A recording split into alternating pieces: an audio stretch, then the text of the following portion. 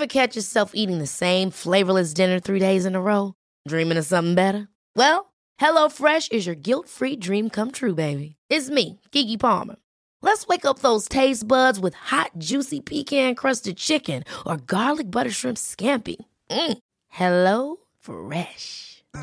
Stop dreaming of all the delicious possibilities and dig in at HelloFresh.com. Let's get this dinner party started.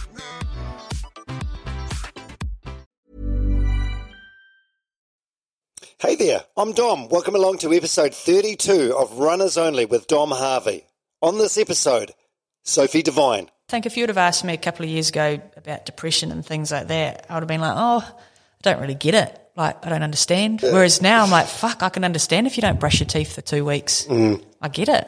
We've probably copped a fair bit of shit, especially when our performances haven't been up to scratch. And I'm the first to admit that we always want to win games of cricket, and we're doing everything we can to try and win games of cricket because that's why we play the game. Sophie Devine is an absolute sporting legend in New Zealand, and it's a title that she loathes. She really is, though. She played hockey for New Zealand, and she's currently the captain of the White Ferns cricket team. She made her first-class debut when she was 14.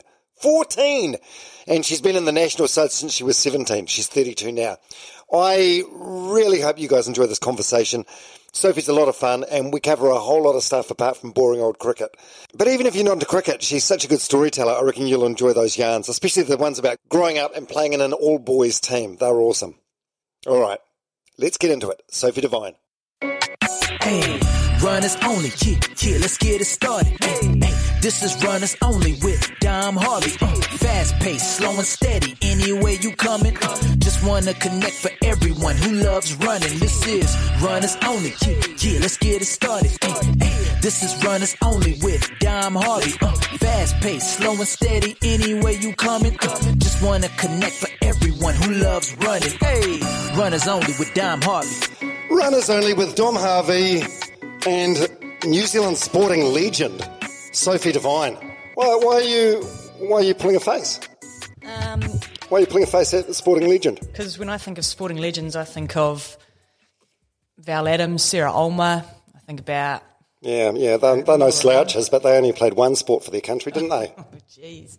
They're still legends though, aren't they? Yeah, absolutely. Right. Well, why wouldn't you see yourself in the same sort of league? I don't know.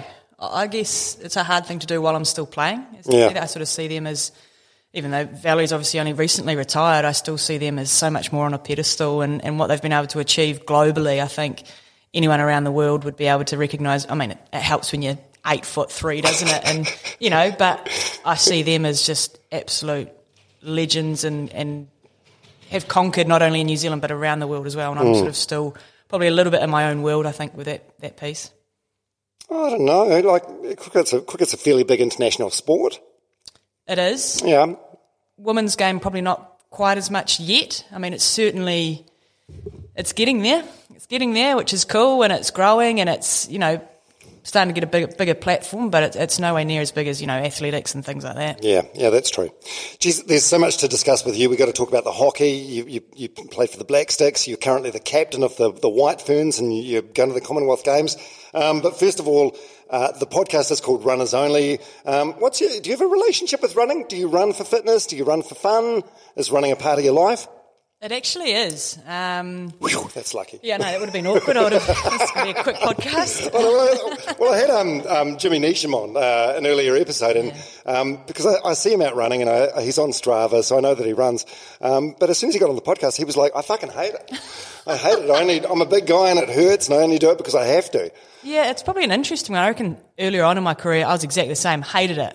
And I had to do it because it was part of your training, so I never really enjoyed it. But certainly, probably the biggest thing that changed was COVID, and obviously spending a lot of time training by yourself. And initially it sucked, like I hated it, and I was, man, this is shit. Like I was having to have a break every 5-10 minutes, heaving myself breath in, and thinking, this is embarrassing as a so-called athlete to be struggling. But over time, it certainly started to grow, and when you see those little wee small improvements, I was like, shit, you know what? This actually isn't too bad. And then obviously for the mental benefits that I started to see for me was huge. So absolutely, it's actually become something that I really enjoy doing. Now it's a little bit difficult trying to find times to do running outside of my training schedule. Obviously, running's part of our training program, but to, go for some, I say long runs, it's nothing compared to what you do with marathons and stuff like that, but certainly when I can, to just get outside and, the feeling that you get afterwards is pretty hard to replicate in other things. What sort of distance do you go, like 5K, 10K? What do you reckon? Anything, usually between 5 and 10K. Yeah. I just don't know how I'd do a marathon. I don't know. And I've got, such admiration for people that can do it. I saw Ruth Croft winning, what was it, 160? Incredible, the 100 miler. Yeah, 100 miler. That's 160 Ks. Fucked. She's an absolute weapon, eh? Like she endurance sports is one of those ones where the importance of sex classes sort of gets diminished. Like she'll beat dudes. Oh. She wins races overall. I just can't even believe. I think she won it in 17 hours or something. That's crazy. I just can't even imagine running for let alone 10 hours, let alone 17. So yeah, full credit to people that can do that. It's crazy good. Okay, so let's wind the clock right back. Okay, so young Sophie Devine, you're growing up. You're in Tawa. Yep. The shithole of Wellington? Is it? No. What's their town slogan? Yeah, well, it's... Tawa, at least it's better than Otaki. Yeah, I mean, it's not saying much, though, is it? Obviously, when you drive into Tawa, at one end it's the women's prison, at the other end it used to be a mental hospital. So, it's not known for too much. It's obviously got Outlet City now, though, which is a big draw card. What's that, like an outlet? Like a second small? Yeah, pretty much. So... Look, I mean, I certainly joke about it and give it plenty of stick, but I'm really proud of it. It's where I grew up. It's where I guess a lot of my early learning in sport was made with the people that I played with and the sports that I was able to pick up and the support that I had. Unbelievable. Like, there's got to be something in the water. So in the White Ferns team currently, we've got four players from Tawa that all went to the same school growing up through high school. Is that so? Yeah, which is... Wow. You probably struggle to find, unless they're related, you'd probably struggle to find that. So, yeah, Tawa was, just a really happy place to grow up. Originally, I actually wanted to be an All Black. When I was super young, I didn't realise that there was a women's rugby team, so I always wanted to play rugby. I never did, but I always just wanted to be an All Black, and that was sort of... I feel like you'd be good at any sort of sport. You've had success with hockey and cricket. I feel like whatever you wanted to do, you'd probably excel at. As long as it's not in the swimming pool, because I can't swim for shit. Like, honestly, as soon as we have to do some sort of pool recovery, got the swimmies on and the, whatnot. But I think playing sports is just part of what Kiwis do, though, isn't it? It doesn't matter what it is. And for me, parents certainly encouraged me to play everything. So I remember growing up, it was obviously hockey and cricket, but it was football, it was netball, basketball, it was uni-hock, it was anything I could get my hands on, I sort of wanted to do. And again, I was really lucky with just the kids that I had around me as well, the mates that I had, and they were the same. That we just wanted to play every sport for as long as we could. It was that, sounds real old school, doesn't it? But you'd be playing, as soon as the sun was up, and you'd be playing till the sun went down, and that was your time to go home and get fed. And how good? Yeah, how old are you? Were you growing up in like the 90s? Yeah, so I'm 32 now, so yeah. So it's kind of like pre sort of internet, really, and definitely pre-devices and. Yeah, absolutely. I think I'm really thankful for that. I see today that it's a completely different world with that, but yeah. Again, the support I had, Dad's a mad sports lover as well, and he coached me, particularly with the cricket side of things, for most of my early life. And I think the biggest thing that he always got across, I mean, I don't know I guess the opposite of biased is unbiased. Like he absolutely used to slam me in team trainings and stuff, like I'd never get a go and things, because he wanted to make sure that... Oh, so instead of like favouritism, he was drove you even harder. I suppose he sort of... I don't know, I suppose he wanted to do that to like set an example to the others, that there was no favouritism. Yeah, he did, and it certainly made me work hard and things like that, but he was always the person I could go to if I wanted extra throwdowns or to bowl some more balls after training, or he was always there. So I'd hate to think about how many balls he's thrown me in the cricket nets over his lifetime, and that his shoulder's still intact is pretty incredible. But it paid off though, right? Yeah, it does, and a lot of that has to go to him. There's all those hours that, I don't think of it as training or anything. That was just fun for me. Fun, yeah. Just to go and play, and, he always, whatever the trainings, there was so many games that we played, and he really made sure we had fun as kids. As I look at some of these training programs and academies that are out now for under nines and, these young kids, and they're structured, and it's like, man, they're kids. Just go play. Just have fun and incorporate some sort of learning into it, but it's fun. It's not about winning or losing. It's about, hanging out with your mates and just enjoying the sport for what it is. You know what? I had a conversation with Sir John Kirwan just the other day, and he said pretty much word for word the exact same thing.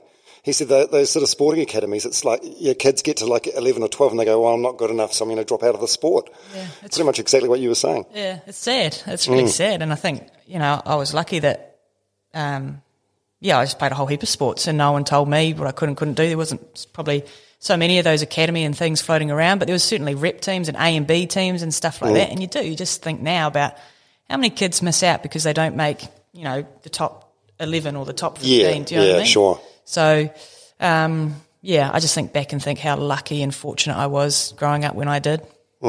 So you're growing up and you're very good. I mean, do you have older brothers? Yep, so I've got 3 siblings. So I've got an older sister, an older brother and a younger sister. Right. They all play cricket? No. My older sister actually that I live with has got the record for the most pukes on a cricket field after being hungover, being roped into play. So she vomited about 4 times, I reckon, at square leg, which was nice for the people around her. So square leg, that's sort of like a sort of slips area? No. Sort of by the umpire stand. Okay, well, that's disgusting. Yeah, so that's a great achievement for the Devine family. But my brother, played quite high level sort of age group representative stuff. So I'm guessing that helps sort of like sharpen the pencil for you growing up, playing with your dad and your older bro. Oh, absolutely, and all his mates would be playing. I remember probably some of my best memories when we lived in Tau. We moved house and we had this front yard that was in the shape of an oval. We called it the Devine Oval, and we somehow stole a concrete roller as well from, I think it must have been from the local school or something, but, you'd see us in the weekends rolling our pitch and then we'd get some chalk out and mark the lines and stuff, and we'd be playing test matches with kids from the neighbourhood and my brother's mates and things like that, and it was just, again, you'd be playing till you couldn't see the ball and you'd be knocking yourself out because you couldn't see it, and again, just those sort of times where I never thought of it as training or, sharpening my tools or whatever else. It was just such good fun playing, and the rivalry. Like, I never got to bat, and we had some really good rules where, if you hit it over the road and it was down sort of a cliff, so you're 6 and out. And you had to retrieve the ball. You had to retrieve or fork out from your pocket money. I mean, there were a couple of times where I did get my brother out and he'd chase me with a stump, with the metal spike at the end, and a few cricket bats were thrown and stuff like that, but it's just all part of it. It's great, isn't it? Yeah, it's just childhood. Looking back now, though, you know how much it really did shape you. Do you know about the 10,000 hour theory? Oh, if you do something to expert level or whatever from it is. This Malcolm Gladwell book called The Tipping Point, and he reckons that, to get to pretty much as good as what you're going to be, obviously you make incremental gains after that, but 10,000 hours is the amount of hours you need to do, and you probably did them in your childhood.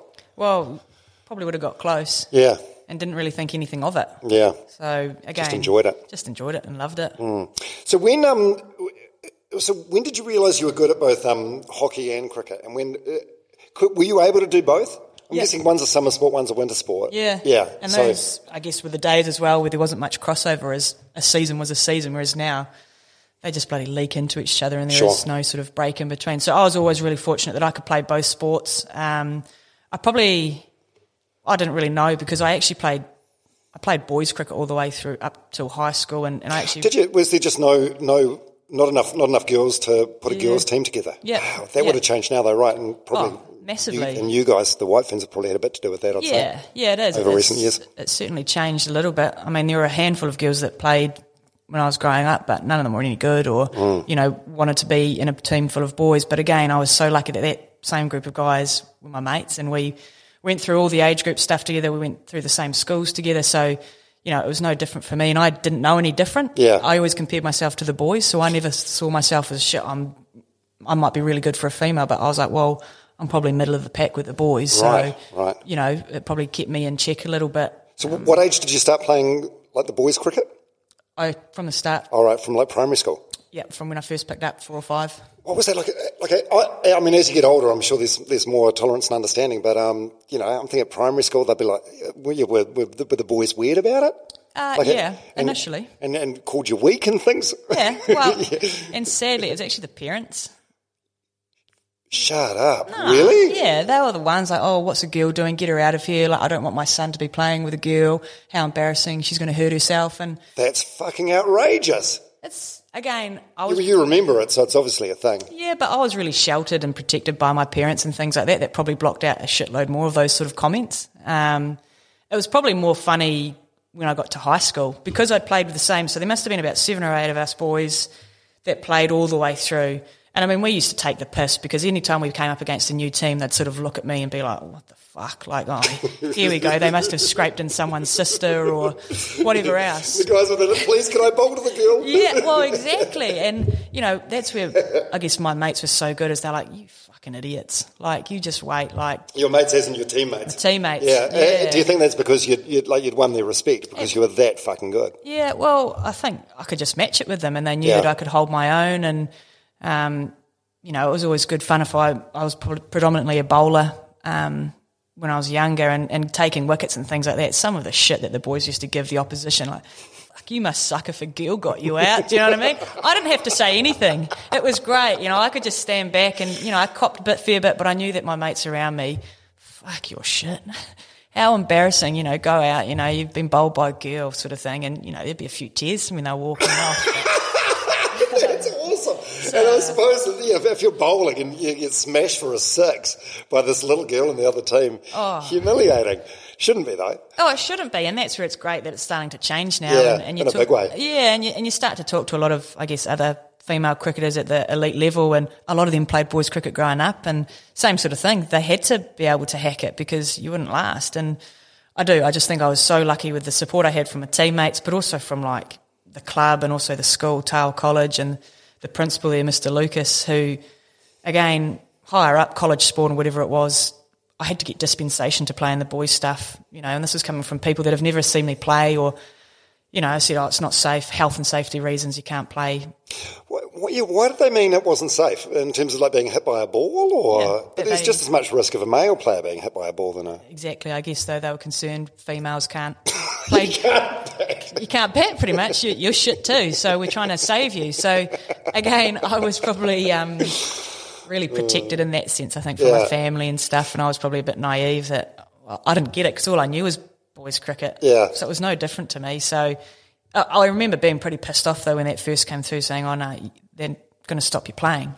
And I just couldn't work it out. I mean, I was only, 12, 13. What do you mean I can't play? These are my mates. I've played with them for 5, 6 years. I don't get it. Oh, that's cruel. Yeah, it was, and that's what upset me most. It was that people who had never seen me play were then making decisions about my life and what I wanted to do. So, again... the support was awesome and fought back. And, I mean, there was, I guess it's probably fair rules, but, like, I had to have my own changing room and I had to have a chaperone and I had to go into the change room and stuff like that. But, again, I didn't think any different because these were all my mates that I'd grown up with. And, you know, so, yeah, there was a few challenges there early doors, but, again, I think so many great memories of, you know, just my mates sticking up for me and, you know, just the opportunities I was able to have. That's cool. That is so cool. Yeah, you're still in touch with any of those guys now? A couple of them, not too much. It was actually, again, this shows Tale. I mean, there must be nothing else to do but play sport. So in that team we had Evan Williams, who plays squash for New Zealand. We had Blair Hilton, who's played for the Black Sticks men's team, over 200 caps, I think. We had another age group New Zealand swimmer. You know, we just had kids that loved playing sport and pushed each other, and that's just what we did. So, again, just really fortunate, and it's probably just good timing, do you know what I mean, that we all sort of found each other at the same time and grew up together. So when did the hockey come along? Well, that was always just bubbling under. Just bubbling under. And were you in a mixed team for the hockey, or was it a girls' team? No, that was more girls' team. Obviously, it was pretty popular. Sure. Girls' sport growing up, so I was definitely all in the girls' grades, representative stuff. I did play a little bit of boys' hockey as well, though. Again, sort of that late primary school age, intermediate age, which was good fun. Again, it was the same mates that played cricket as we just jumped teams, jumped sports sort of thing. So that was cool. But hockey was always there, but there was always just so much more competition between hockey and cricket in terms of just the numbers. Like I could count on one hand how many female cricketers there were around my age, but hockey, you know, you felt like hundreds of girls ready to play. So that competition was always there, but it's something that I always loved hockey. Just different environment, different sport. You know, you probably couldn't get too much different from cricket to hockey in terms of the amount of running and, you know, different skills that are required. Yeah. So that was always there, and I was really fortunate to play representative hockey and things like that. And like I said earlier, being able to play both. Yeah. So were you naturally, do you think, like better at hockey than cricket? I actually don't know. I think, though, because there was no other girls playing, I probably got more opportunities playing cricket than I did hockey. Right. So I probably gravitated naturally towards cricket because I was like, well, there's not as many people playing, so sweet. So what national team did you make first? Was it the Black Sticks or the White Ferns? No, it was the White Ferns first. Right. How old were you then? I just turned 17. Wow, that's bonkers. Yeah. That's crazy. It is, but it isn't, I guess, when you consider so... So you're still at school? Yep, still at school. I got the phone call when naming myself in the team when I was in form class at the start of the day and taking the phone call from the coach, and the rest of the day was a write-off. I mean, me in school, I go for lunch and playing around sort of thing, so... Did you realise you were sort of in the frame? Sort of. So I made the Wellington women's team when I must have just turned 14. Yeah, so, I mean, I'd sort of been in and around playing with older females for a long period of time sort of thing, but that was the first time I'd seen an all-females team playing sort of thing, so I was like, shit, this is cool. So I've been playing at the Wellington level for a couple of years and sort of, I guess, knew the standard that I needed to be at. You never think that you're going to get picked, but certainly that phone call was, pretty overwhelming, I think, as a young kid. Yeah, so whose phone was it? Was it your phone or? No, it was my phone. So I remember I was in class, being a good... It's a bit naughty not having your phone on flight mode. I know. Well, and I did. I remember taking the call outside of class and, get the news, congratulations, you've been selected for the White Ferns, you're going to come with us to Australia and, hopefully debut. And I remember just being like, fuck, like, what do I do? Like, obviously excited as hell. And I remember walking back into class and the teacher's like, what's wrong with you, sort of thing. I was like, miss, I've got to go. And she's like, oh, bugger off then, sort of thing. So, again, I was really lucky. She was actually a really good support there. But ringing mum and dad and just the pride and stuff like that to be able to tell them. Oh, my God, yeah. Did you burst into tears, like happy tears? No, I don't think there was tears. I think there was a bit of squealing and a little bit of just like... Just delight. Yeah. It was... I guess it would be a dream. Do you know what I mean? I know originally I wanted to be an All Black, but I wanted to play sport for New Zealand. I didn't care what sport it was, whether it was cricket or hockey or bowls. Oh, evidently. You've been very, very greedy with your representation. So I think for that to finally start to becoming true was, pretty special. What do you mean finally becoming true? You were 17. You were barely born. Yeah, I know. Well, but then when you think about how long I'd been playing for and the Wellington stuff, it was almost sort of felt... Yeah, like... At long last. Well, yes and no. I sort of not taking anything for granted, but I feel like I had played for a few years there and, it was just crazy. That's like half a lifetime ago. That's how long you've been doing this. Yeah. So it's incredible. Absolutely remarkable. Oh, it's a good innings, as they say. It is a very good innings. Yeah. It's crazy to think that this has pretty much been my life. I hear people talking about, and I think it's super important, is they have, jobs and lives outside of cricket and they've had experience and, but I've never technically worked a 9 to 5 job. Absolutely. I've held, bits and pieces jobs that have sort of, not much. I've been so fortunate to have been able to play sport for pretty much my whole adult life, which is incredibly lucky. Incredible. Okay, so you're 17, you make the New Zealand cricket team. What's that first training like, or the first team meeting or whatever? Is that intimidating? What's the average age? Sort of early to mid-20s? Yeah, at least probably mid-20s. And these were people that I'd sort of looked up to. So obviously the 2000 Women's World Cup was, again, the first time I'd seen women's cricket on TV. So I was only, 10 or 11 at that age. And I'd seen some of these players playing in that tournament.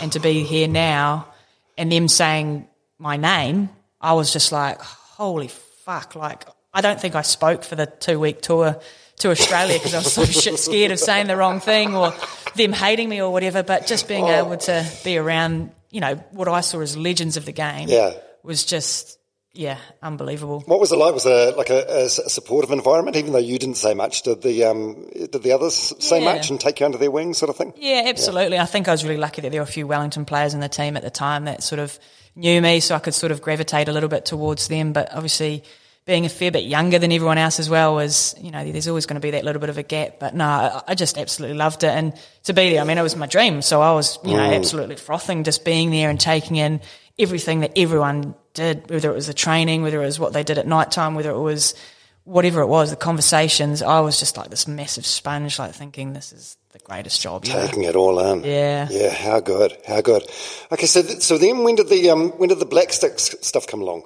So again, I was sort of playing both the whole way through. So I made the junior Black Sticks when I was around the same time, actually. So I must have got picked, 17 for cricket, and then went to the Junior World Cup with hockey in 2009. So I was juggling both, and then I made the Black Sticks team in 2009 as well, actually. So how old were you then? 19. 19. Yeah. So you're still a teenager, and you've become a double international. It's incredible. You must be the youngest New Zealander to become a double international. Wouldn't know. I feel like you don't get enough credit.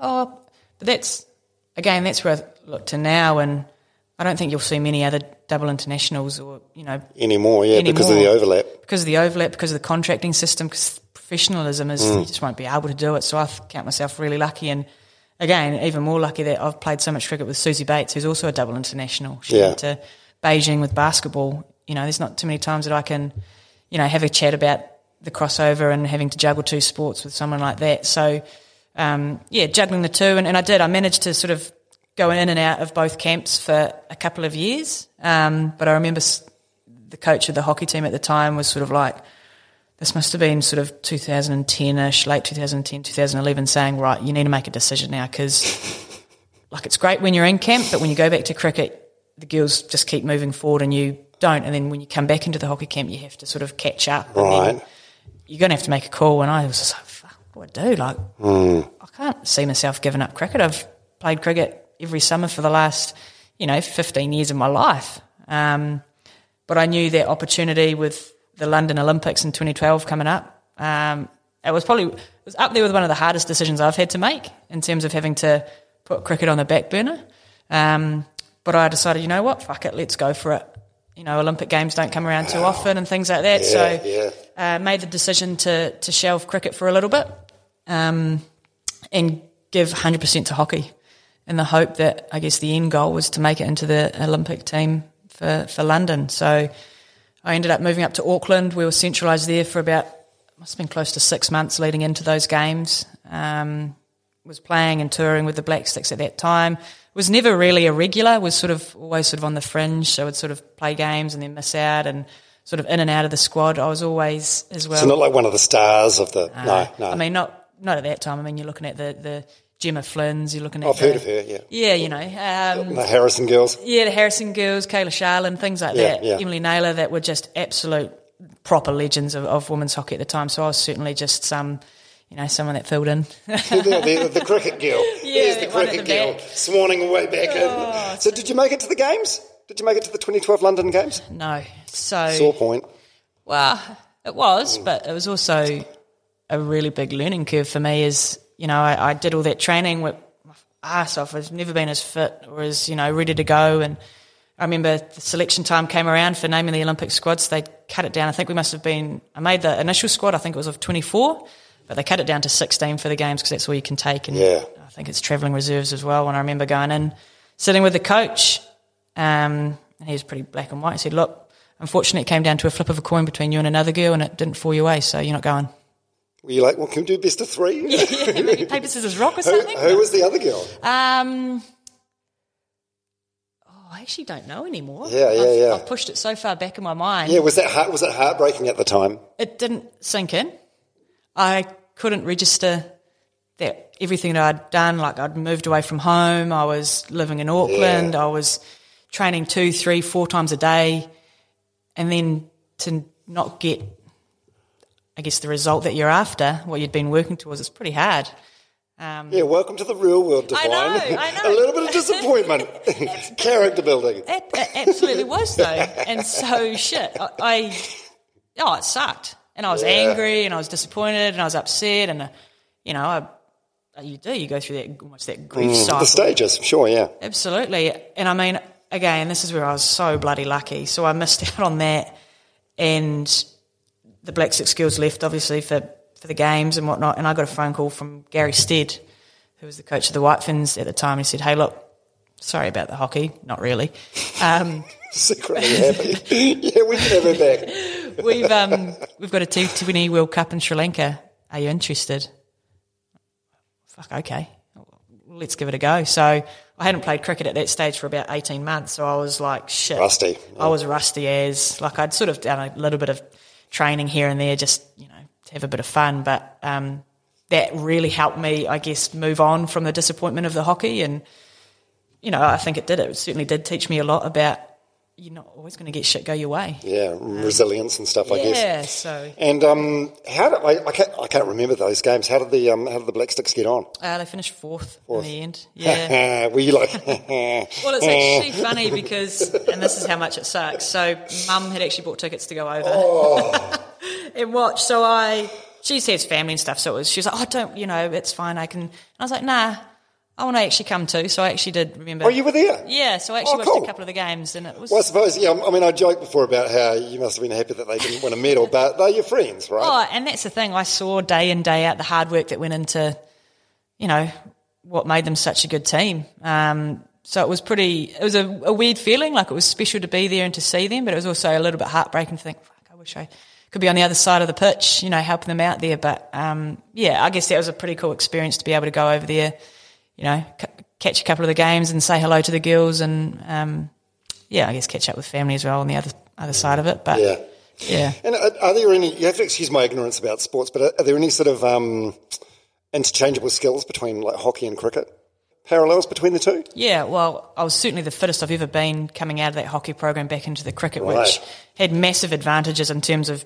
I mean, we played at a World Cup in Sri Lanka where it was just fucking hot. It's hot and sweaty, and you're pouring out, and you're obviously wearing all black pants and stuff. So that was a massive benefit as well. And obviously the hand-eye coordination is a massive, I guess, correlation between the two sports, and I think has been really helpful for me. But like bowling and cricket is one of the most weird, stupid things that you could ever decide to do. Like whoever came up with, this is what you do, you're going to run in full tit and absolutely wang this ball down while contorting your arms and legs everywhere. Yeah. Like, what a fucking dick that was. Yeah. So that was probably the most challenging thing for me, was getting my body right for that, because you'd have I remember waking up, my armpit's real fucking sore, thinking, how the hell is my armpit sore, and what the hell is this right glute sort of.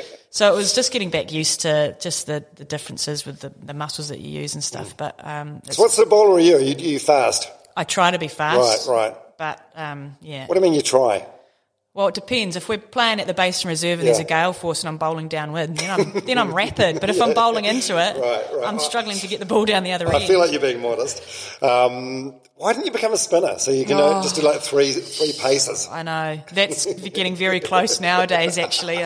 I do. There's days where I'm at the top of my run and I think, why am I doing this? Yeah. But no, I've always enjoyed bowling and the challenge that brings. So, it obviously takes a bit of a toll on your body. Yeah, because you're considered an all-rounder, but you're more of a batsman, would it be fair to say? You're a big hitter, right? Yeah, probably more of a batter nowadays, but bowling's always been sort of my first love in cricket. Right, has it? Yeah. Why is that? That's just because what I always used to do. Like, growing up, I never got a bat because... Oh, you never got the boys out? I never got the boys out because I was so shit. But even with my brother and stuff, like, they'd always bat all day, so I just wouldn't. So I'd just bowl and bowl and bowl. Right. And I just loved it. I loved the challenge of trying to get people out, and especially playing that boys cricket. Like, again, this is where I think it helped me massively, is especially as we got older and the boys started to shoot up with puberty and whatever else, is I was sort of level with them in terms of speed and stuff. And then they just got massive, and you know, they could whack me whenever they wanted to. So then I had to learn, well, how am I going to get them out? If I can't, absolutely blast through them because I'm not as quick as anyone else anymore, well, I have to be a bit smarter. And at that stage, teenage boys probably weren't the most switched on at times, and so I guess deception for me and changes of pace and variations of how I bowled the ball became really important. How did you learn that? Is that something like your dad suggested to you, or it would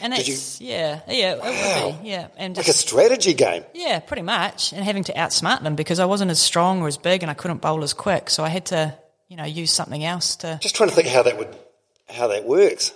What do you mean? I played cricket until I was 14 and I was very, very useless. I loved the sport so much, but I was terrible at all aspects of the game. But I'm thinking you play each ball as it comes. So how do you deceive someone? I guess change of pace is a big one. Yeah. So for me, varying your pace, going from a normal pace on delivery, which let's say might be 110 k's an hour. So then you might drop it down to a 90 k an hour the next ball. Right. So the batter just assumes that you're going to bowl the same pace ball next time. So they'll be through their shots. They might miscue it or mistime it, sort of things like that. So it was figuring out things like that around how can I change my pace? What do I need to do with how I hold the ball, or what do other players do? You know, I used to, and this is where I think kids these days don't watch enough cricket and learn. And like I'd spend weekends just going down with Dad while he played and watching him play with all his old mates and going through their gear bags and, what's this bat feel like? Or, I like these cricket pads. I was just obsessed with it and I loved it. So I was always just trying to learn and pick up little things. My brother was a leg spin bowler, which is probably the hardest, I guess, form of bowling to do in terms of control and stuff like that. So having to face him when I did get a bat, you're just learning things all the time, and I guess being able to take that into, when I was younger and having to use other skills, it was... That is so smart. Like, so I'm guessing at the level you're at now, this is like a common thing that a lot of people do, but at sort of school and age group, no one's doing that. Yeah, I think there certainly were people that were doing it. I guess for me, though, they probably didn't expect a female to be doing it or a young girl to be doing it. Right. So, again, I think that just probably sped up my development a little bit, is having to find other ways of dismissing batters, because I couldn't just do it with outright pace. Yeah. So, so you get that call from Gary Stead after the disappointment of the Olympics. So you're playing T20. Is that your first time playing T20? No, I played for a fair while before that. So obviously, T20's been massive for the women's game. Yeah. And you've been one of the stars, right? Like, you've had some outstanding innings. I think I've just been really lucky that I've played a lot of it. So we went through a really, I guess, golden patch with the White Ferns through 2009, 2010, where we played in 2 T20 World Cups and a one-day World Cup, and we came second in all of them. But to be able to have that experience of playing in finals and things like that was massive. So it was cool to be able to jump back into it. T20 cricket's awesome. I think it's a great vehicle for the women's game in terms of getting people along and, bit of a shorter format, which people can sort of stayed a bit more tuned into, rather than the 50-over cricket, which can drag on for some people. And I I love the one-days. 50 overs is great. Test matches, though, you've lost me. I'm a little bit the same. Are you? Yeah, and that's... Like, when I go and talk to kids, I do ask them, well, what do you think about, it's too long, it's too boring. And do you know what I mean? I say, I agree. I think sometimes cricket's really boring, especially when nothing's going on and it's just like, I see kids making daisy chains, and I was one of those kids that was doing handstands and cartwheels out on the boundary because I wasn't touching the ball for half an hour. So I get it. I completely understand. Yeah. And even now, that's why you've got to challenge yourself and make it fun, because cricket can be a shitty, hard sport, which can be really lonely and isolating, but it can also be the best time of your life, hanging out with mates, travelling the world, playing a game that you love. So, yeah. Absolutely. And by the way, I knew I had some stats written down on my sheet here. You're the first player to score 6 consecutive 50s, a half century in T20 off 18 balls, which is it's insane. And fastest century in T20, 100 off 36 balls. Yeah. So you can't tell me it's just been lucky or anything like that. Like, you've just been outstanding. You're a superb big hitter. Yeah, and again, I think that's probably just lucky how I was brought up in terms of always being around boys and the power game and the hockey and things like that. That it probably wasn't something until a little bit later on in my life where I was able to focus on my batting, because I'd always bowled so much, and batting was sort of a bit of an afterthought. So certainly when I got the opportunity, and it came through injuries, that I couldn't really bowl too much, so I had to focus on my batting. But it's a real challenge for me, and something that I've really enjoyed is this perception of women's cricket that, you can't hit boundaries, you can't hit sixes, it's not powerful, you're not like the men's. And it's like, well, we actually are. You just, probably have never watched a women's game before, but I also think that's what makes women's cricket really good to watch is, absolutely, I love watching men's cricket, but you can see these guys just flip their wrists and they're smacking balls 80 or 90 metres, and you're just thinking, fuck me, like, it's incredible, but women don't have that power. But we've got to, again, find ways around that. So you see the female game having to be a lot more thoughtful or a lot more, skillful in terms of how they manipulate the ball around the ground. Or there are definitely power players now, and it's certainly getting a lot more with the professionalism of the game. Girls are getting bigger and stronger. They can clear the rope, and we are starting to do it more and more often. And those days that I mentioned before, like the fastest century, fastest half century, what was happening on those days? You just have days where you're just in running, you call it like a flow state, where just everything, is it sort of like that? 100% like that. And that's the thing, people say, well, why don't you just do that all the time? It's like asking you, like, why don't you just run like that all the time? Some days you just feel like shit, and some days you don't get to that comfortable. Yeah, is it the same with cricket, is it? 100% it is. And I guess that's the challenge, is how do you find that consistency when some days, you feel like $1 million and other days you don't. So on those occasions it was literally like, I don't know what was different to any other day. Just the ball just seemed bigger. Just the ball seemed bigger. And I remember that one, the fastest century, which was a couple of years ago down in Dunedin, and I'd actually just got out of quarantine. So I hadn't had any training or anything. And I remember just rocking up to that game and like, fuck it, I don't care. Like, what's the worst that can happen? Do you know what I mean? Yeah. And so it almost took pressure off. I was like, well, I haven't hit a ball. I've got no expectation on me because I haven't had the training that these other girls have had. So I'm just going to go out and swing for my tits pretty much. And again, lucky that, there is a bit of skill to it, but I don't want to count myself out. But do you know what I mean? It was that mentality where I was just like, well, what's the worst that can happen? And it came off for me that day. And I also know that there's days where it doesn't come off. That's cricket, that's sport. Yeah. Have you ever been in like a slump of any length of time?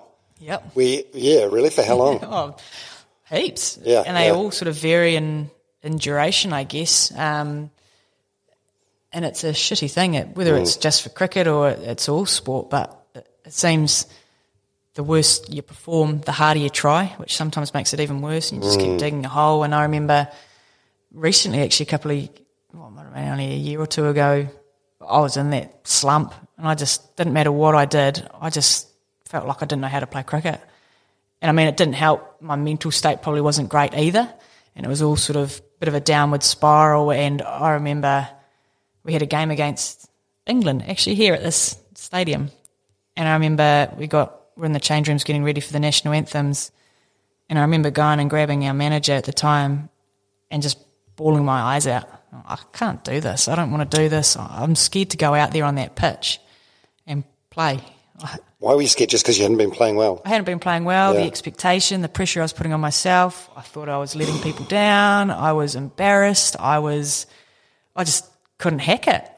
And I was thinking, how the fuck am I supposed to lead this group of women out onto the pitch when I feel like absolute, dirt on the road, and how am I supposed to get myself up? So, manager was awesome, and, one step at a time. And I remember walking out to the national anthem, like tears, and the rest of the girls are like, what the hell? And it was horrific.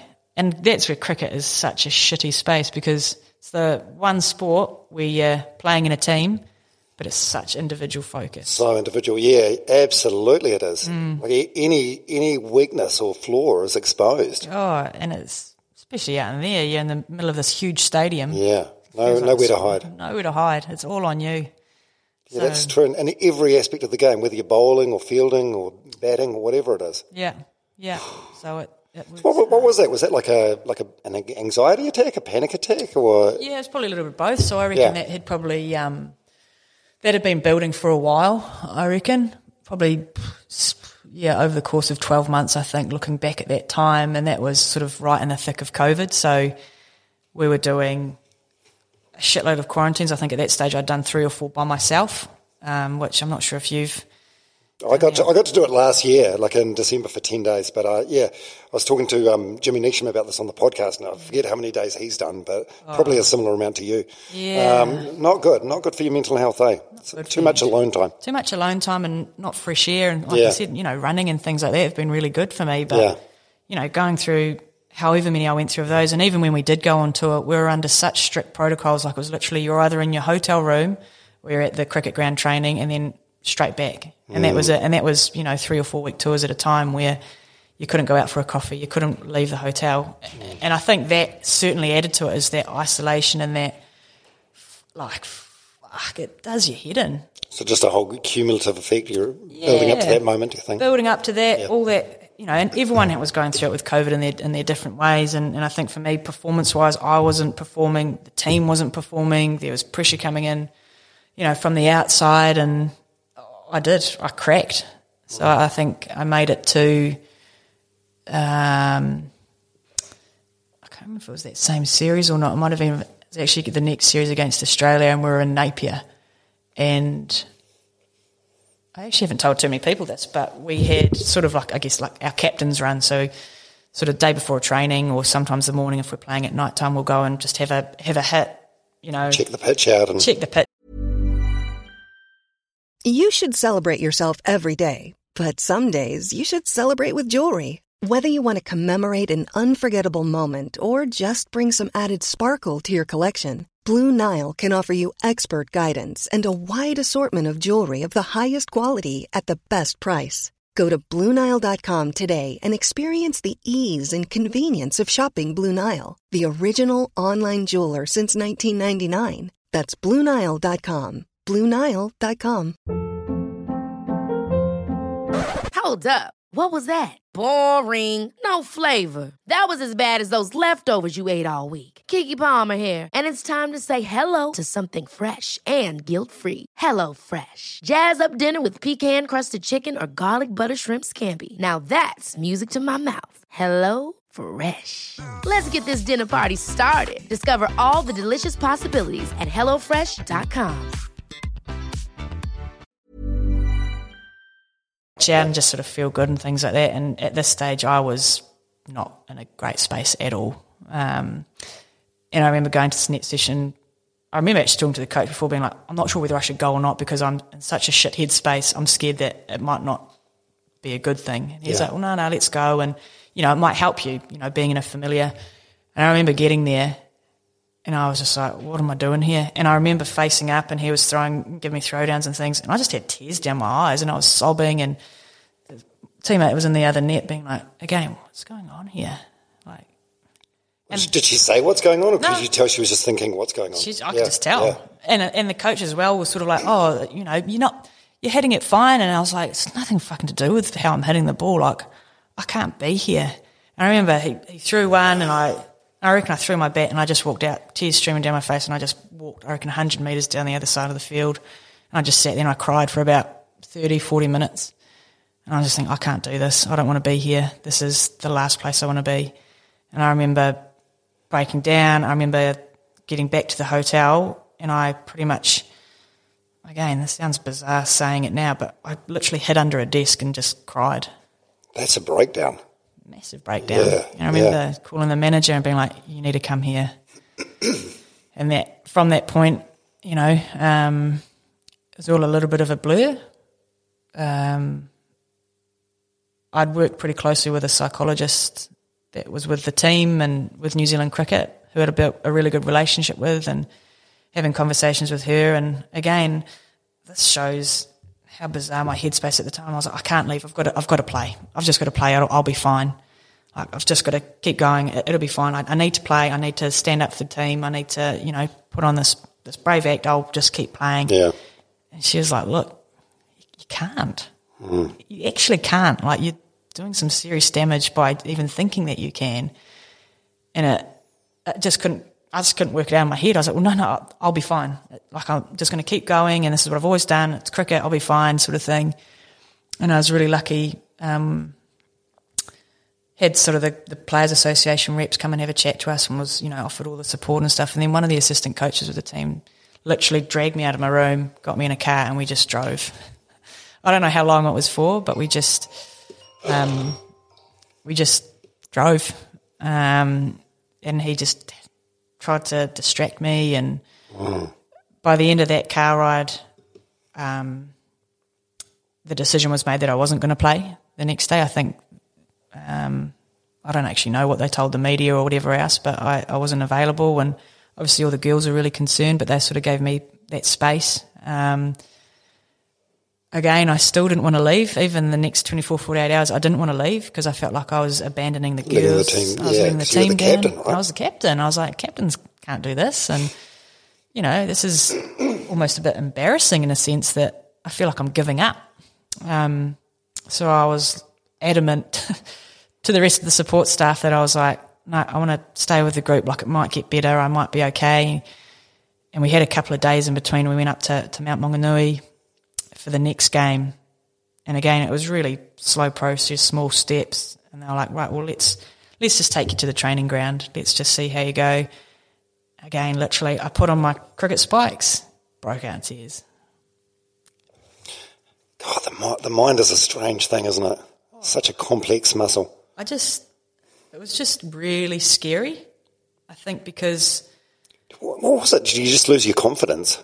Everything. And I was in such a deep hole. And I mean, I've had depression before, and this was certainly, I felt in the pits of it. I was seriously in a dark space, and I think it was so scary for me because cricket and sport in general has always been such an important part of my life. It's a cornerstone. Yeah, and it's what I do, and I've always felt so comfortable. But to then have that environment, that space, feel so threatening and so intimidating, and that I can't even be there. It's like, well, what do I do now? And that's the real overwhelming feeling I had. I was like, well, what do I do now? I don't know what else to do. If I'm not playing cricket, I don't know what to do. And that's why I think I was scared of leaving that environment. As in it sort of defines you? Or a little bit, I think. Because it's such a big part of your life. Such a big part of my life. And because I'd never really experienced anything else apart from playing sport. And that's why I think I didn't want to leave, partly, was because I don't know what I'm going to do. What do I do if I'm not training or playing and things like that? And again, it took a lot of convincing for me to leave the environment. Is this when, because this was quite well documented, you had like a 2-month mental health break. Was this the beginning of that? Yeah. Right. Yeah. And I've read some interviews with you, and you talk about how good the coach was, and you treated it like no different to how you treat a physical injury, which is absolutely the right way to handle it. Oh, massively. And I mean, I certainly think around that time as well. I mean, I think about the Olympics and Simone Biles and what she was going through as well, and it's certainly become a lot more public. Naomi Osaka as well with the tennis. Yep. And it was, I think the support I had made such a big difference. I think about some of the people that aren't so lucky, that don't have that sort of support around them. And like I said, I work really closely with a psych, and being able to get back on medication and things like that has certainly helped me on that journey out of it. But it was just shit. It was really scary. It was, it took a bit of time to come right. And again, the great thing with the support I had from New Zealand Cricket and the Players Association was there's no timeline here. Like, if this takes 5 years, it takes 5 years. If it takes 5 months, whatever, there's no pressure on you to come back. And again, that was a scary thing, because it's like, well, I'm not ready to give up, but I'm also scared of what if this happens again? Like, what if I get into the middle and I break down and what happens? And was part of you worried, because obviously you're a very talented cricketer, but was part of you worried that they may not have you as captain again because they're scared you won't be tough enough? Or yeah, and that was certainly on my mind as well. Was I'm supposed to be the captain? You're supposed to be the leader. You're supposed to, in my sense, you're supposed to be able to hack it. Yeah, you're supposed to be a role model and a leader. And again, I felt embarrassed that maybe I can't do this. Maybe I'm not cut out for it. Maybe it's not for me, but certainly coming through the other side of it, I think it's given me an incredibly valuable perspective. Oh, 100%. Like, make you a better captain. Oh, it's made me a better person. Has it? Yeah. How so? I think that empathy. I think if you would have asked me a couple of years ago about depression and things like that, I would have been like, oh, I don't really get it. Like, I don't understand. How can you be sad, or how can you not want to get out of bed? Like, I don't really get it. Yeah. Whereas now I'm like, fuck, I can understand if you don't brush your teeth for 2 weeks. I get it. I understand that. And to me, to have that, I guess, perspective, having been through it myself, is I do get it, and being able to be open to talk about it with teammates or other people has been so valuable for me. And, unfortunately, Mealy Kerr, who's in the team, a youngster, had a bit of time away from the game as well. Last year, I think it was, Mr. Toro as well. I never want players to miss any cricket or any tour or any opportunity, but after going through what I went through, your mental health is the most important thing. I don't care what anyone says, is you've got to look after yourself first. I don't care if you're whatever, I honestly, and I will fight tooth and nail for that person. If coaches or support staff aren't backing it, I will absolutely back them up and say, you need to look after yourself first, because absolutely, I love cricket and it's given me a lot, but fuck me, it's not the be all and end all, and that's a pretty powerful perspective to have. Geez, that's why you're a good captain, eh? I agree, probably even a better captain now. I'd like to think so, but I'm still learning. Oh, we all are. The day you stop learning, that's the day it's time to hang it out. Yes, but it has. It's been really cool, especially like recently. I mean, we've had a whole crop of new young players coming into the group, and that's been so refreshing because it's like, shit, remember what I was like when I was them 17, 18-year-olds Not saying a word. Not saying a word, Yeah, scared to, look them in the eye or anything like that. And it does. It's sort of that perspective again. It's, I could be an absolute bitch and, pick up my gear bag and, clean the shit off my shoes sort of thing. But do it. but I know that's not going to get the best out of my teammates and the best out of the players. So and also it's just not you as a person.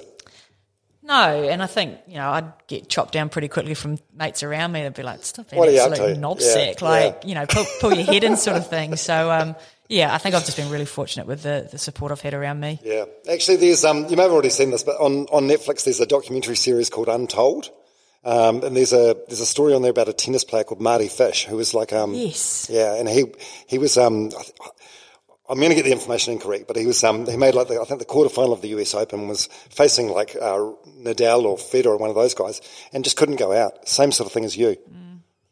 Oh, have you watched that? You watched that episode? I think I have watched that one actually, which is unbelievable, isn't it? Because you look at it from the outside and you think, what's going on? Yeah, like, this is the biggest. So he forfeited the match, which is unbelievable, isn't it? Yeah, like the match of a lifetime. Yep. And again, having been through, I get it. And I'm sure he would have copped so much shit for that. But it's like, unless you know what it's like, and everyone's journey is different. I'm not saying I know what he went through, but you get it. And again, it's a game. Yeah. It's a game that we love doing, and it might be a job, but it's a game. It's not more important than your life. So how did you come right? So you're in this the Stark place. How long did it take to sort of see the light again? I was probably a good couple of months. Yeah. So I literally fled the country. Where'd you go? I went to Australia. I spent a fair bit of time over there, so I literally just switched off from everyone and anything that was a connection to New Zealand, to cricket and things like that. And it was hard. It was a real rebuild almost, as I had to just take my time with it, that there was no guidelines, there was no guidebook to be like, right, this is what you do on day one and this is what you do, that it was, I'm just going to have to see how I feel. And it certainly took a good couple of months to feel a bit more like myself. There was a lot of nerves around getting back into cricket again. But I knew it was something that I wanted to do. And was it nerves getting back into cricket because you're scared that like it was cricket that potentially brought this on?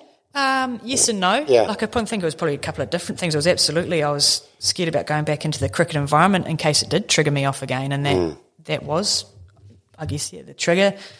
There was the nerves around how people would see me, and that'd be like, oh, here's that wuss that had to back out because she couldn't hack it and she can't handle high performance sport, and it's then there's the pressure I put on myself is, what if I'm not good enough? What if I'm not able to hack it? That was almost the worst part. Yeah, but you've done enough to know that you are. Yeah, but again, the mind, what it can tell you and the power of it is unbelievable. So it was, there were a lot of nerves around it, but again, I had so much incredible support working with Sykes and, mental skills and family and friends and medication as well for me was really important to help me, I guess. It almost just, I felt like it gave me a bit of a head start to get on top of things again. Right. You're still on the meds now? Still on the meds now. Yeah, do you think it'll be like a lifetime thing? Potentially. Yeah. And that's again, I think early on, this is sort of the second time that I've been on medication, and that I remember before I jumped on, I was sort of like, oh, I don't want to be on these crazy pills. Like again, that perception of them, isn't it? It's like, shit, I don't want to be on antidepressants because what are people going to think? And oh no, I can figure it out by myself. I don't need that. But certainly my whole mindset was changed. If it's going to help me be a better person and help me feel better, then why would I not take them? And absolutely. I'm not saying medication's for everyone, and it's not. Again, this is a really important thing that I guess the support around me was. It's not going to be a silver bullet. It's not going to help you fix everything, and you're going to be fine when you take it. There's a lot of work that goes in around it, and that's always been really central to me moving forward. Is absolutely medication's part of it, but it's also going for your running, playing golf, doing yoga, time away from cricket. Those things are all part of my strategies to help me, be functioning at the level I need to be. Yeah, and how's your inner critic now? You right? Yeah, it is. Oh, and that's always going to be a challenge for me. I don't think it ever goes away. You certainly have times. I get why it's called the black dog or the black clouds or whatever else, because it does. There's times where it feels like shit. Here it comes again. I can feel it, but I think having that awareness now of knowing what it's like and looking for those red flags and talking to people about it is a big one. It is a really important part for me, and going back to those strategies. And I think it's so easy that you just slip into, it'll be all right, but it is. It might be going for a walk, or it might be catching up with someone outside of your cricket environment, or whatever it is. So, again, that's going to be an ongoing thing. Yeah. And I'm not always going to get it right, and I hope I don't end up in that space again, but I also might end up in that space again, and that's okay. And if that happens, then that happens. Because you've got more sort of self-awareness now, I suppose. If you were heading down that sort of road, you might be more aware and be able to do something about it before it gets to that point again. Yeah, well, that's certainly, I guess, the ideal. Yeah. But again, I know that sometimes it isn't always as straightforward and simple as that. So, yeah, it's life though, and I know that there's so many people out there that are struggling, and how important talking is such a big first step for a lot of people. It's massive, just showing that vulnerability. Yeah, absolutely. And that's something in sports in particular. Do you know what I mean? There's that mentality, you hard stuff. It's a Kiwi thing as well, you know what I mean? Like, toughen up. We don't need to talk about it. Yeah. I think we're people first and foremost. We're not cricketers, not athletes. We're people that play cricket. Yeah. So it's really distinguishing between the two, because especially I think about these young ones coming through and the different sort of pressures that they're going to be put under. I think about social media, and I'm like, fuck, I'm so glad I didn't have that as well. And I'll tell you a funny example. So the recent World Cup for us, I think we just lost to, I think it might have been South Africa or England, a really close game, and we have a bit of a ritual where we just come together after the game and we just spend a bit of time together as a team, and I remember scrolling through and thinking, oh, here we go. A couple of people have slid into my, this isn't word for word, but you are so shit, you are a match fixer, how dare you be captain of New Zealand, you are the worst person ever. And it's just who was it? I don't know. Just some troll account? Some troll account and all of a sudden all the other girls are chirping up, oh, what about this one? You are so fucking shit. Where did you learn to bowl? Like, you are a disgrace to this country. So you're all sitting there comparing. We're all sitting there and we're all having a laugh because we're like, what absolute assholes are sitting there sending this to, and we're absolutely gutted. We've lost the game, whatever else, but to be able to share that, and this is weird, isn't it? But we're all there to be able to share that and support each other and, try and outdo each other with the worst absolute sledge on our phones. But some of the shit, it's unreal. Unbelievable. Whenever I get things like that, when you work in radio, like on a big mainstream station, people can text in all the time, and we receive some awful messages, and I'd sit there and think of like maybe 20 or 30 people I know, family and friends, and would they ever send a message to someone they don't even know, writing something so horrible? And I can't think of anyone in my life that would do that, and I don't know. I got to the point towards the end where I was able to take a more empathetic view and think, what's that person got going on in their life? Like, to be that miserable or that upset about someone they don't even know. It's just sad, isn't it? I think, like you say, it really is. Take a step back, that they're willing to spend the time to send messages like that. It's just... But savage. It is sad, but I think I'm in a position where I can laugh at it, but I think about some poor 18-year-old kid that, might not have had the best day and they're getting absolutely slammed by some... Yeah, that's the thing. Or you when you're going through a bad patch, it's you never know what someone's going through when they're going to open and read that. Yeah, exactly. So I think, again, that's part of our team environment now, is that we are really open and that we can share that and saying, I got this really shit message today. Whether we have a laugh about it or whether we do something more serious about it, I think that's really important to have that sort of environment where you can talk about it and, share it, because it can, getting a couple of those messages, can really grind your gears.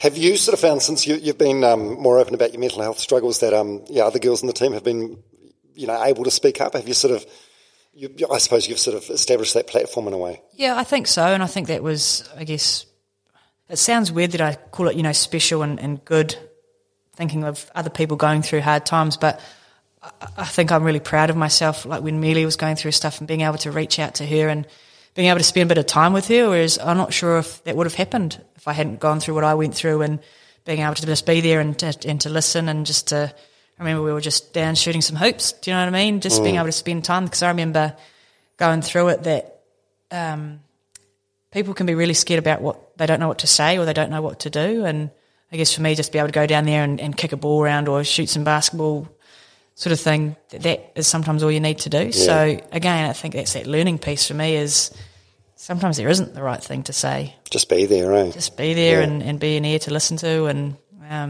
so, yeah, again, always learning and always hoping that people can feel comfortable, but also understand that some people aren't ready for that yet. But when they are, hopefully they know that my door's always open and, yeah, absolutely, open for it. And the more people speak about it, the more people realise, okay, what I'm going through is not abnormal. Everyone's dealing with shit to different degrees. Oh, and that's, again, one of the crazy things is when I was going through it, is you feel like you're the only person in the world ever that has ever gone through anything like that. And once you do start speaking about it, oh no, I've felt like that before, and, I've really struggled in different times, and it's a weight off thinking, I'm not some crazy person that's only been the person to ever go through it. So again, the power of being able to share that with someone almost takes a little bit of the heat out of it, which is so normal. Now, I just looked at the clock. We've been going for an hour, and we're scratching the surface of the life of Sophie Devine. Oh my God! We haven't even talked about your type 1 diabetes yet. So you were diagnosed with type 1 when you were 15? 15. Yeah. So what does that mean exactly? Pardon my ignorance. So is that where you have to inject yourself with insulin every day? Yeah, so I've got my little pack with me that comes with me everywhere. So pancreas pretty much has shed itself. So I have to inject insulin every day, test blood sugar levels on my fingers, again, 7, 8, 9 times a day. You're joking. Little finger pricks, yeah. Although at the moment I'm lucky, so I've got a little sensor in that sort of does it for me, which technology is amazing. It's changed a lot in my, I guess, couple of years dealing with it. So does the thumb thing hurt? Nah, you get used to it. Yeah, 9 times a day, I bet you do. So, yeah. Oh, and again, that's just been another challenge, and I think about the support. And I remember the day that I was diagnosed, went down to the local GP. I remember I had all the classic symptoms, so I lost a shitload. I reckon I lost about 10 kilo in a month. I was drinking, like, ridiculous amounts of water, eating more than my older brother, like, all the symptoms. And I remember hounding my mum about it, and she still gets a bit upset about this because she blames herself for not picking it up sooner. But I remember hounding, being like, Mum, something's going on. She's like, oh, you've probably just got a bladder infection. Piss it out. You'll be fine. Sort of thing. And I remember it got to a point where I walked into class one day and I was like, I can't even see the board. Like, just blurred vision. Just blurred vision. Yeah. And I was like, I've never had a problem with my eyes. And I was like, Mum, there's actually something. Can we? And she's like, oh, fuck. Fine, drag my ass down, and literally within about 10 minutes the doctor was like, look, we think you've got type 1 diabetes, we just need to check things out, we'll send you to the hospital. I remember walking out of the GP's office, and me and Mum got back into the car, just parked outside, and we just both went whoosh, just bawling our eyes out thinking, what the fuck is this going to change? Yeah, that age, I suppose, it probably feels like a death sentence in a way. Oh, and I didn't know anything about diabetes. Like, I had an uncle that had it, but I mean, I wasn't, that switched on about it. So here I was thinking, I'm never going to be able to play sport again. I'm never going to be able to have lollies and ice cream. My life is over. But, I think back and we cried for 10, 15 minutes and then Mum, right, okay, we've done our crying now. Let's learn as much as we can. We're going to deal with it. And that's it. And literally that was it. We got back home, packed the bag, we were off to hospital overnight. And from that point in time, we've really made a point of not using it as an excuse or shying away from anything, and I was super lucky. I reckon 2 or 3 weeks later I was playing at an age group hockey tournament, ringing the diabetes specialist 6:30 in the morning every day. How much do I need to inject? My blood sugar's doing this, what can I eat? So just while you're learning the ropes? Just while I'm learning the ropes. So, it's certainly been a big part of my life. I think it's helped in certain ways as well, like having to be organised, like I've got to make sure I've got food, I've got jelly beans, I've got, and as an athlete, you need to be prepared. You need to be planned. You don't know how long training might go for a bit longer, so you might need, that fuel. So I think that's certainly helped. And there's still times where I hate it as well. Like I'll just get sick of it and want to be done with it. But I also know that it's with me probably for the rest of my life. And I was really lucky. A while ago, I used to work closely with Diabetes New Zealand and just going and speaking with families and kids and teenagers in particular. And the amount of times parents would come up to me and be like, "Oh, I'm so scared about, my boy playing sport because I don't want him to have a hypo or collapse or go into a coma or anything." And I'm thinking, it's okay. Like, keep playing sport because it's so important in terms of staying active and things like that. Like, it's such a massive benefit for managing your diabetes. So that was really important to me, to then be a real role model with anyone with diabetes, is to say it shouldn't stop here. Do you know what I mean? And it's, again, bizarre. So we've got 2 diabetics now. Yeah, Jess Kerr as well. Jess Kerr as well. Yeah. So, I mean, we're having our own lingo about needles and sugar levels and probably seem like real druggies and whatever else. But, I think it's just breaking down that stigma around what people think diabetes is and stuff like that. But so what does it mean in terms of diet? Like, what can't you eat? What can you? I can eat whatever I want. Yeah. It just means I might have to inject a bit more insulin to balance it out. But again, as an athlete, you want to be eating well anyway. So I think the two sort of, in a way, go actually quite well. Yeah, and you talked before about concerned parents not wanting their kids to play sport or not knowing. Has it ever been an issue for you, like when you're out in the oval for a very long time? Yeah, like there's been a couple of times where I've had a few hypos and things like that, which pretty much means that you just don't have enough sugar in your body, really. Right. So for me, if I get quite low, I'll get the shakes, I'll get tingly tongue, fuzzy mouth. Vision can sometimes go a little bit. You just feel like crap, really. But it's a quick fix. It's 10, 15 minutes. Have a bit of food, a bit of sugar, a bit of carbs, and you can be back out there. And I mean, I've done this before and got it horribly wrong, sort of thinking, playing a game of cricket actually, and I was like, I'm low, I'll just shove my face with as many jelly beans as I possibly can, which is great until you're nearly choking on them. And I just ran back out there, and I remember 5 minutes later I was like, fuck, I'm still no good here. But I'm like, nah, I'm fine. And I was actually, no, I need to go and properly tend to this. So that was sort of a bit of a learning curve for me. Like, you need to make sure you get yourself right first, because you're not going to be much help to anyone if you're cucked out on the floor. Yeah, absolutely. So, yeah.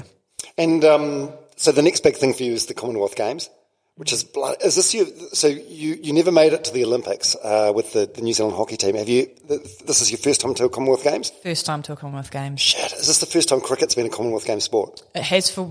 It will be for women. The men went back in 1999, and that was the only time that cricket has been in the Com Games. Right, and how are you guys? What are your chances?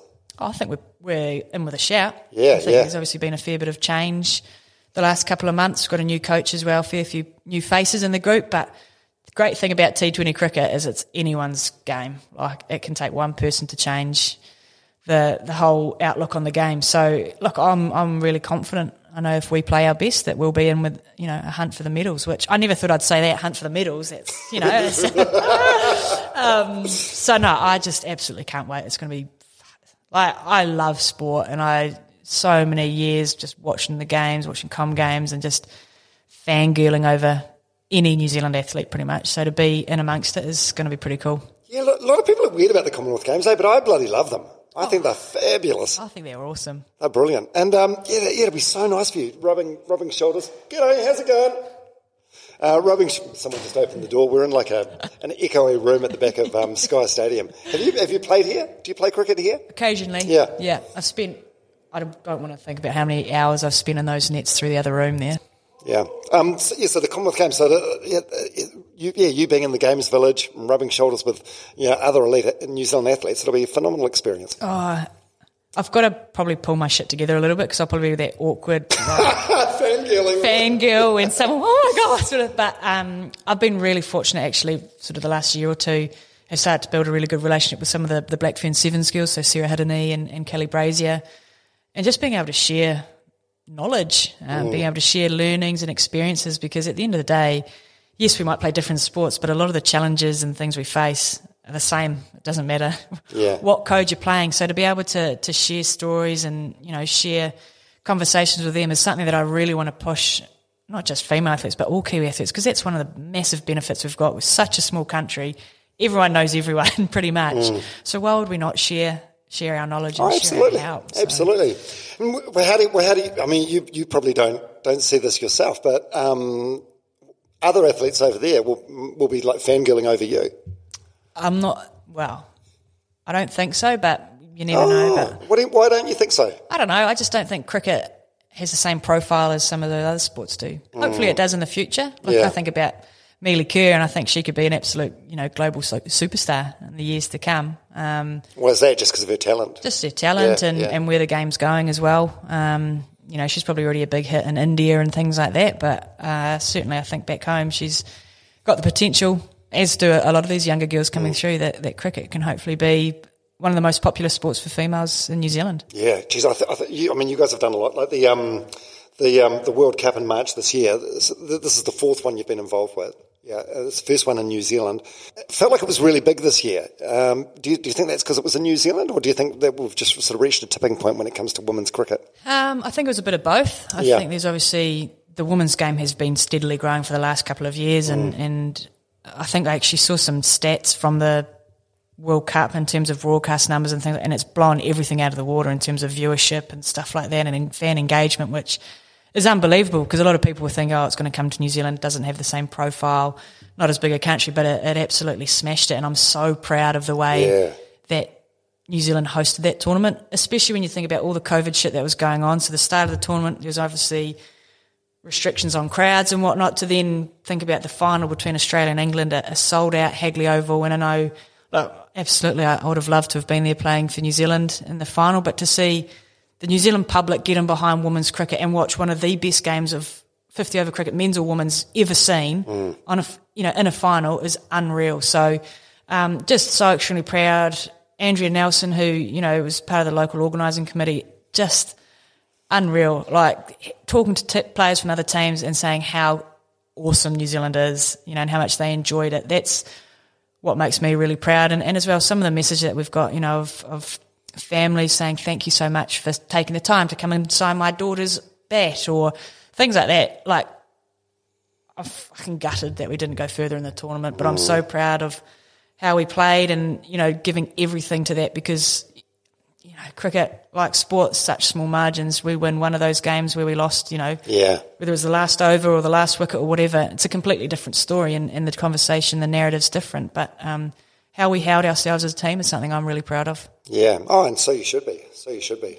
Yeah, it's a good time, isn't it, for sport? And it's lucky that you've been around to experience this. I think I consider myself extremely lucky that I've been in both, I guess, phases. That I remember when I first started for the Wellington women's team, we got $30 a day for your meal allowance, and I'm thinking, fuck yeah, here I am. 3 Subways. That's exactly it. And still now, a guilty pleasure is going to Subway, but thinking that was a big deal. Whereas now, the contracts, girls can play cricket full time, and that's a job. Which is the money all right? Have you got some of that Indian money? No, we haven't yet. We're certainly making some big strides, though. New Zealand cricket have been awesome, but you've also got to keep perspective that when you compare us to Australia and England, their budgets are like 100 times bigger than ours. So, of course, our men don't get paid the same as Australian men. So, for us, it's really important to keep that perspective. But now the opportunities that are available, so like I've played over in Australia in the T20 League for the last 7 or 8 years, and that's been phenomenal, and that's just going from strength to strength. I'm heading over to the UK after Com Games and playing in their league, which they're aiming for pay parity within the next year or two, which will be unbelievable. Like, I think the guy's top tier is £125,000, which for a couple of week tournament is mind-blowing. Yeah, double that. That's like $250,000. Which is ridiculous when I'm thinking $30 food allowance from little old New Zealand. Jeez, how many Subways could you buy with? I could almost buy my own franchise. Could be, it's just unbelievable. I guess where this game's gone, even the last 6, 7, 8 years. From when I first started, and you go play out in the shit heaps out, with the paddocks where no one would go watch you, to playing at Sky Stadium or the Basin Reserve, or at Edgbaston, we were at the Com Games. It's those sort of opportunities which are so special. That's so cool. Like the next generation, and it's good that they won't have to experience this, but the next generation won't have to experience you being the only girl on a boys' team, having parents make snide remarks, and you got to experience that, and now this. I know, and it is, in a way, it's bloody lucky. It is. I am very fortunate to have been through the journey that I have been, and like you say, I hope it is better for that next crop of girls coming through. And I hope it's better for the boys as well. I think at the end of the day, that was something that we're really passionate as a group with the World Cup is we don't just want to inspire young girls, we want to inspire young boys as well. Absolutely, yeah. Because we know that it's so important. So the one thing that really does grind my gears, though, about this new generation coming through is we always used to fly economy. And these little shits now, they can barely fit a business class seat. They've got their feet are swinging from the chair because they can't reach it. And here they are swanning in and they get that. But look, it's just some of the progress that's been made. It's certainly very lucky for us. How good. How much longer are you going to keep going for? You gave me a ride in from the car park and you told me how many weeks a year you're here in New Zealand. So you've got a room at your sister's house where you basically dump your gear. You're away how many weeks a year? I reckon this year, I've been here quite a bit actually, but I'll be lucky to be in New Zealand for 2 or 3 months of this year. Yeah, like a quarter of the year. Is that fatiguing, or have you just done it so long that you just don't even think about it? A bit of both, but again, that's where those strategies become really important, is when I am on the road and you're away from home comforts, that making sure that you are still doing those things consistently is really important. So when we leave for the Com Games, the next time I'll be back in New Zealand is end of November. So it can be draining, but it's also, I'm choosing to do this because I love it, and the opportunities that have been presented to me is pretty special. Yeah. Have you got a partner or anyone? It must be hard to hold down a relationship if you... Yeah, I do. I'm really lucky that they're based in Australia as well, which, just to add another whole... Cricketer? Yep, former cricketer. Really? So that certainly helps as well. So is that how you guys met? Yeah, it was actually. So that's, again, the support is just so important, and finding time, obviously, to try and spend time with them is something that's really important. But again, we both know, having been involved in cricket, as we know how fickle the game can be, that you can be tossed out, if you're not performing, in 6 months' time. Are they still playing, or are they... Coaching. Yeah, right. Yeah. So very interesting. It's good getting that perspective of things. Anyone famous? Who is it? No one famous. No. Do you keep the stuff pretty quiet? Yeah, I do. Yeah. I think private life, I'm pretty private, and that's just how I am. Yeah, fair. I guess. So, how long have you guys been seeing each other? Coming up to 3 or 4 years now, I reckon. 4 years. Yeah. God, there must be a lot of FaceTiming. Too much FaceTiming, and I reckon the actual time we've probably spent in the same room has probably only been about a year or two, and that's probably why we're doing so well, because we actually we have that time apart. But. I don't know if that's the basis of a good relationship or not. But don't take relationship advice from me, that's for sure. So. God, I suppose you just do have to make it. That must have been hard during the pandemic. Well, luckily I spent a lot of time over there, so it actually worked out okay. Right. Whereabouts in Aussie? In Perth. Yeah. Oh, for fuck's sake! I know. Wow. Yeah. Wow, this must really be love. Well, yeah. Perth, it's like a 7-hour flight. You get off the plane and you're like, another 2 hours I could have been in Hawaii. It's actually pretty fucked. So I don't know. Yeah, interesting choice by me, but yeah. Look, again, I just am really lucky that it's meant to be. I think. Yeah, you want to have a family one day? I think so. I've always wanted to. It's always been part of the plan, but when that happens, I don't know. I guess the amazing thing again that I've seen with the growth of women's sport is female athletes going away to have their kids and coming back to the game. Obviously, we were really lucky with Amy Satterthwaite, had her little girl Grace, and she was pretty much the team mascot there, which was awesome. But again, just that perspective. Yeah. Do you mean we can have a shit game and then she rolls up and a big smile on her face, what's for tea? Yeah. she couldn't care less about what went on. Like you seem to have like really good perspective now. Has that just sort of come with maturity, do you think? And yeah. Well, absolutely. Like I think back to my younger years and I made some stupid mistakes, especially on tour and cricket things like getting stood down for drinking and just stupid shit. But again, I think that gives me perspective of these young ones coming through. I get it. I know the lure of, having a few too many drinks or wanting to go out and party or whatever else. Nowadays, if I'm staying up past 9:30, you're the nana of the team. Yeah, I'm struggling the next day. But I think, I've been through that sort of phase of my life. And it sort of made me who I am today, I think. Yeah. How much longer are you going to keep going? As long as you can, or? Yeah, I don't know. There's days where I'm like, I'm ready to hang it up. And then there's other days where I'm like, I don't want to sit behind a desk and, work 9 till 5. So. Yeah, because have you thought about what's next? Yes and no. Again, we're really lucky the support we get, I guess, with that transition once you finish playing is super important. I I definitely want to stay involved in sport. Like I said, I can't imagine I was shit at school, so I can't imagine me behind a desk for 8 hours a day. So it'd have to be doing something active and helping out that next crop of, whether it's cricketers, whether it's another sport, I don't know. But again, I think the opportunities that are starting to present itself for females in sport is really exciting. So I'm not too sure yet, but hopefully something. What about something still in the game, like commentary? Would you look at that? Yeah, I've sort of done a little bits and pieces. I guess the interesting thing I find about commentary, though, is if you want to do that full time, you may as well be playing. Is that you're going to have to be doing a lot of travel, you're going to have to be on the road a lot. It's pretty much the same as playing. So I don't know.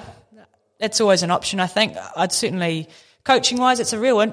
A lot of the girls, maybe this is a hint that they want me to leave and hang up the boots, but they've asked me a lot about coaching if I'm interested, and it's an interesting one because I'm not a very technical person at all. Like, if a kid came up to me asking about batting tips, I was swing as hard as you can. I don't know, just smash the shit out of it. That's my advice. Like, there's not much technical advice going on. So I guess I need to find out where my strengths and weaknesses lie and how I can help that next group coming through. Yeah, it's an interesting one, isn't it? I remember seeing an interview with Graham Henry, the old All Black coach, and he's got a theory that a lot of successful former players don't make very good coaches because they just find it too frustrating, because it's like you should just be able to do it. Yeah. So you'll probably be exactly the same, like you're saying about, I don't know, just swing the fucking bat. Yeah, well, exactly, and I guess that's where I need to find.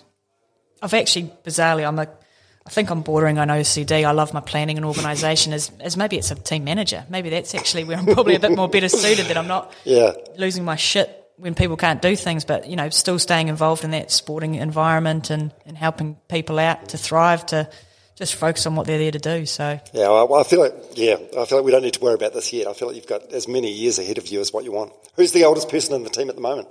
Susie is at the moment. How old's Susie? She's 34. Right. Going on 63, I reckon, though. Yeah. What does that mean? Oh, she just loves a good cup of tea, and it's amazing. Like, I love Susie so much that she has got this real youthful energy about her. When you think that she's the oldest person in the team, she should be a bit more mature. She's out here trying to do TikToks with these young 18, 19-year-olds, and they're loving it, and I think that's what makes our group really special at the moment is, like I said at the start, I didn't say anything for 2 weeks because I was too scared.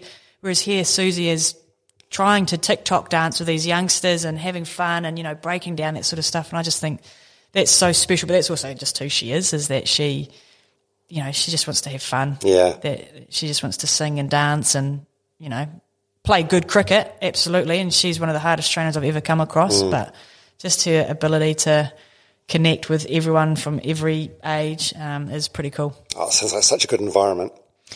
It's really special. Yeah. I think we've probably copped a fair bit of shit, especially when our performances haven't been up to scratch. And I'm the first to admit that we always want to win games of cricket, and we're doing everything we can to try and win games of cricket because that's why we play the game. But equal to that, though, is we want to make sure that people are happy and safe and feel like they can be who they are in our environment. So that takes time, and we're not always going to get it right, but I think we're certainly starting to grow a pretty incredible culture that I hope any young female wants to come and be involved in. Oh, it's only going to go from strength to strength, isn't it? Fingers crossed, yeah. Hey, thank you so much for your time today. It's been great. It's been a great chat. Oh, it's been great. Thank you so much. Sorry for chewing your ear off. Oh, no, absolutely not. I loved every minute of it. It's great. And, geez, whatever you choose to do next, I'm sure you're going to be successful at it. Thank you. It means a lot. Yeah, I know. I truly believe that. And, all the experiences that you've had, it just makes you a more rounded person. And, thanks for being so open and vulnerable and sharing that stuff. Thank you. Thanks for your time. Yeah, I really appreciate it. Hey, good luck. Hopefully next time I see you got a gold medal bloody hanging around your neck. Yeah, sure. I'm not taking that off. I reckon until I retire I'm going to be... I wouldn't either. It's funny. I've had some people on the podcast, and it's like, where do you keep your medals? And some of them are like, some of them have them on display, some of them have them in a drawer. I'm like, fuck, don't put it in a drawer. Nah, I'm wearing that shit. Yeah, would that be one of the most meaningful treasures of your career if you won a Commonwealth Games medal? I think so. Yeah, it'd certainly be up there. I mean, obviously World Cups are the pinnacle, but I think the Commonwealth Games is just, there's just something to it, isn't there? Yeah. And to think that we might not ever get that opportunity again, it could easily be scrapped for the next Com Games. So, it's certainly a huge opportunity for us. Oh, what a thing to be part of. Very special. Sophie Devine, good luck. Thank you very much. Thanks very much for making it all the way through this episode of Runners Only with Dom Harvey. That was the wonderful Sophie Devine. I can't tell you how much I appreciate having you along for this journey. And I can't believe we're 32 episodes down already. Bloody hell, it's been a busy old year. If you've ever got any feedback, you can send it to me, domharveynz@gmail.com, or get hold of me on Instagram. domharveynz is my account name. If you like the podcast, you like what you hear, maybe you can do a small favour for me, wherever you get your podcast from, probably Spotify or Apple. Give it a rating if you like it. I'm saying this message at the end rather than the front, because if you made it all the way through, then I'm guessing maybe you didn't mind it too much. Another thing you could do is word of mouth really helps. So if you can think of someone that would get something out of it or enjoy it, please share with them. Runners Only with Dom Harvey. All right. Thanks very much. Talk soon.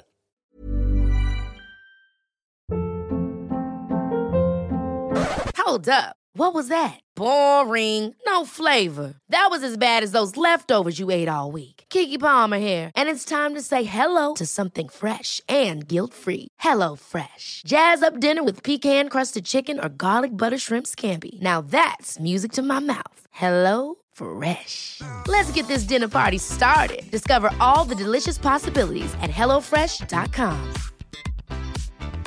Planning for your next trip? Elevate your travel style with Quince. Quince has all the jet-setting essentials you'll want for your next getaway, like European linen, premium luggage options, buttery soft Italian leather bags, and so much more. And is all priced at 50 to 80% less than similar brands. Plus, Quince only works with factories that use safe and ethical manufacturing practices. Pack your bags with high-quality essentials you'll be wearing for vacations to come with Quince. Go to quince.com/pack for free shipping and 365-day returns. Imagine the softest sheets you've ever felt. Now imagine them getting even softer over time. That's what you'll feel with Boll & Branch's organic cotton sheets. In a recent customer survey, 96% replied that Boll & Branch sheets get softer with every wash. Start getting your best night's sleep in these sheets that get softer and softer for years to come. Try their sheets with a 30-night guarantee. Plus, get 15% off your first order at bollandbranch.com. Code BUTTERY. Exclusions apply. See site for details.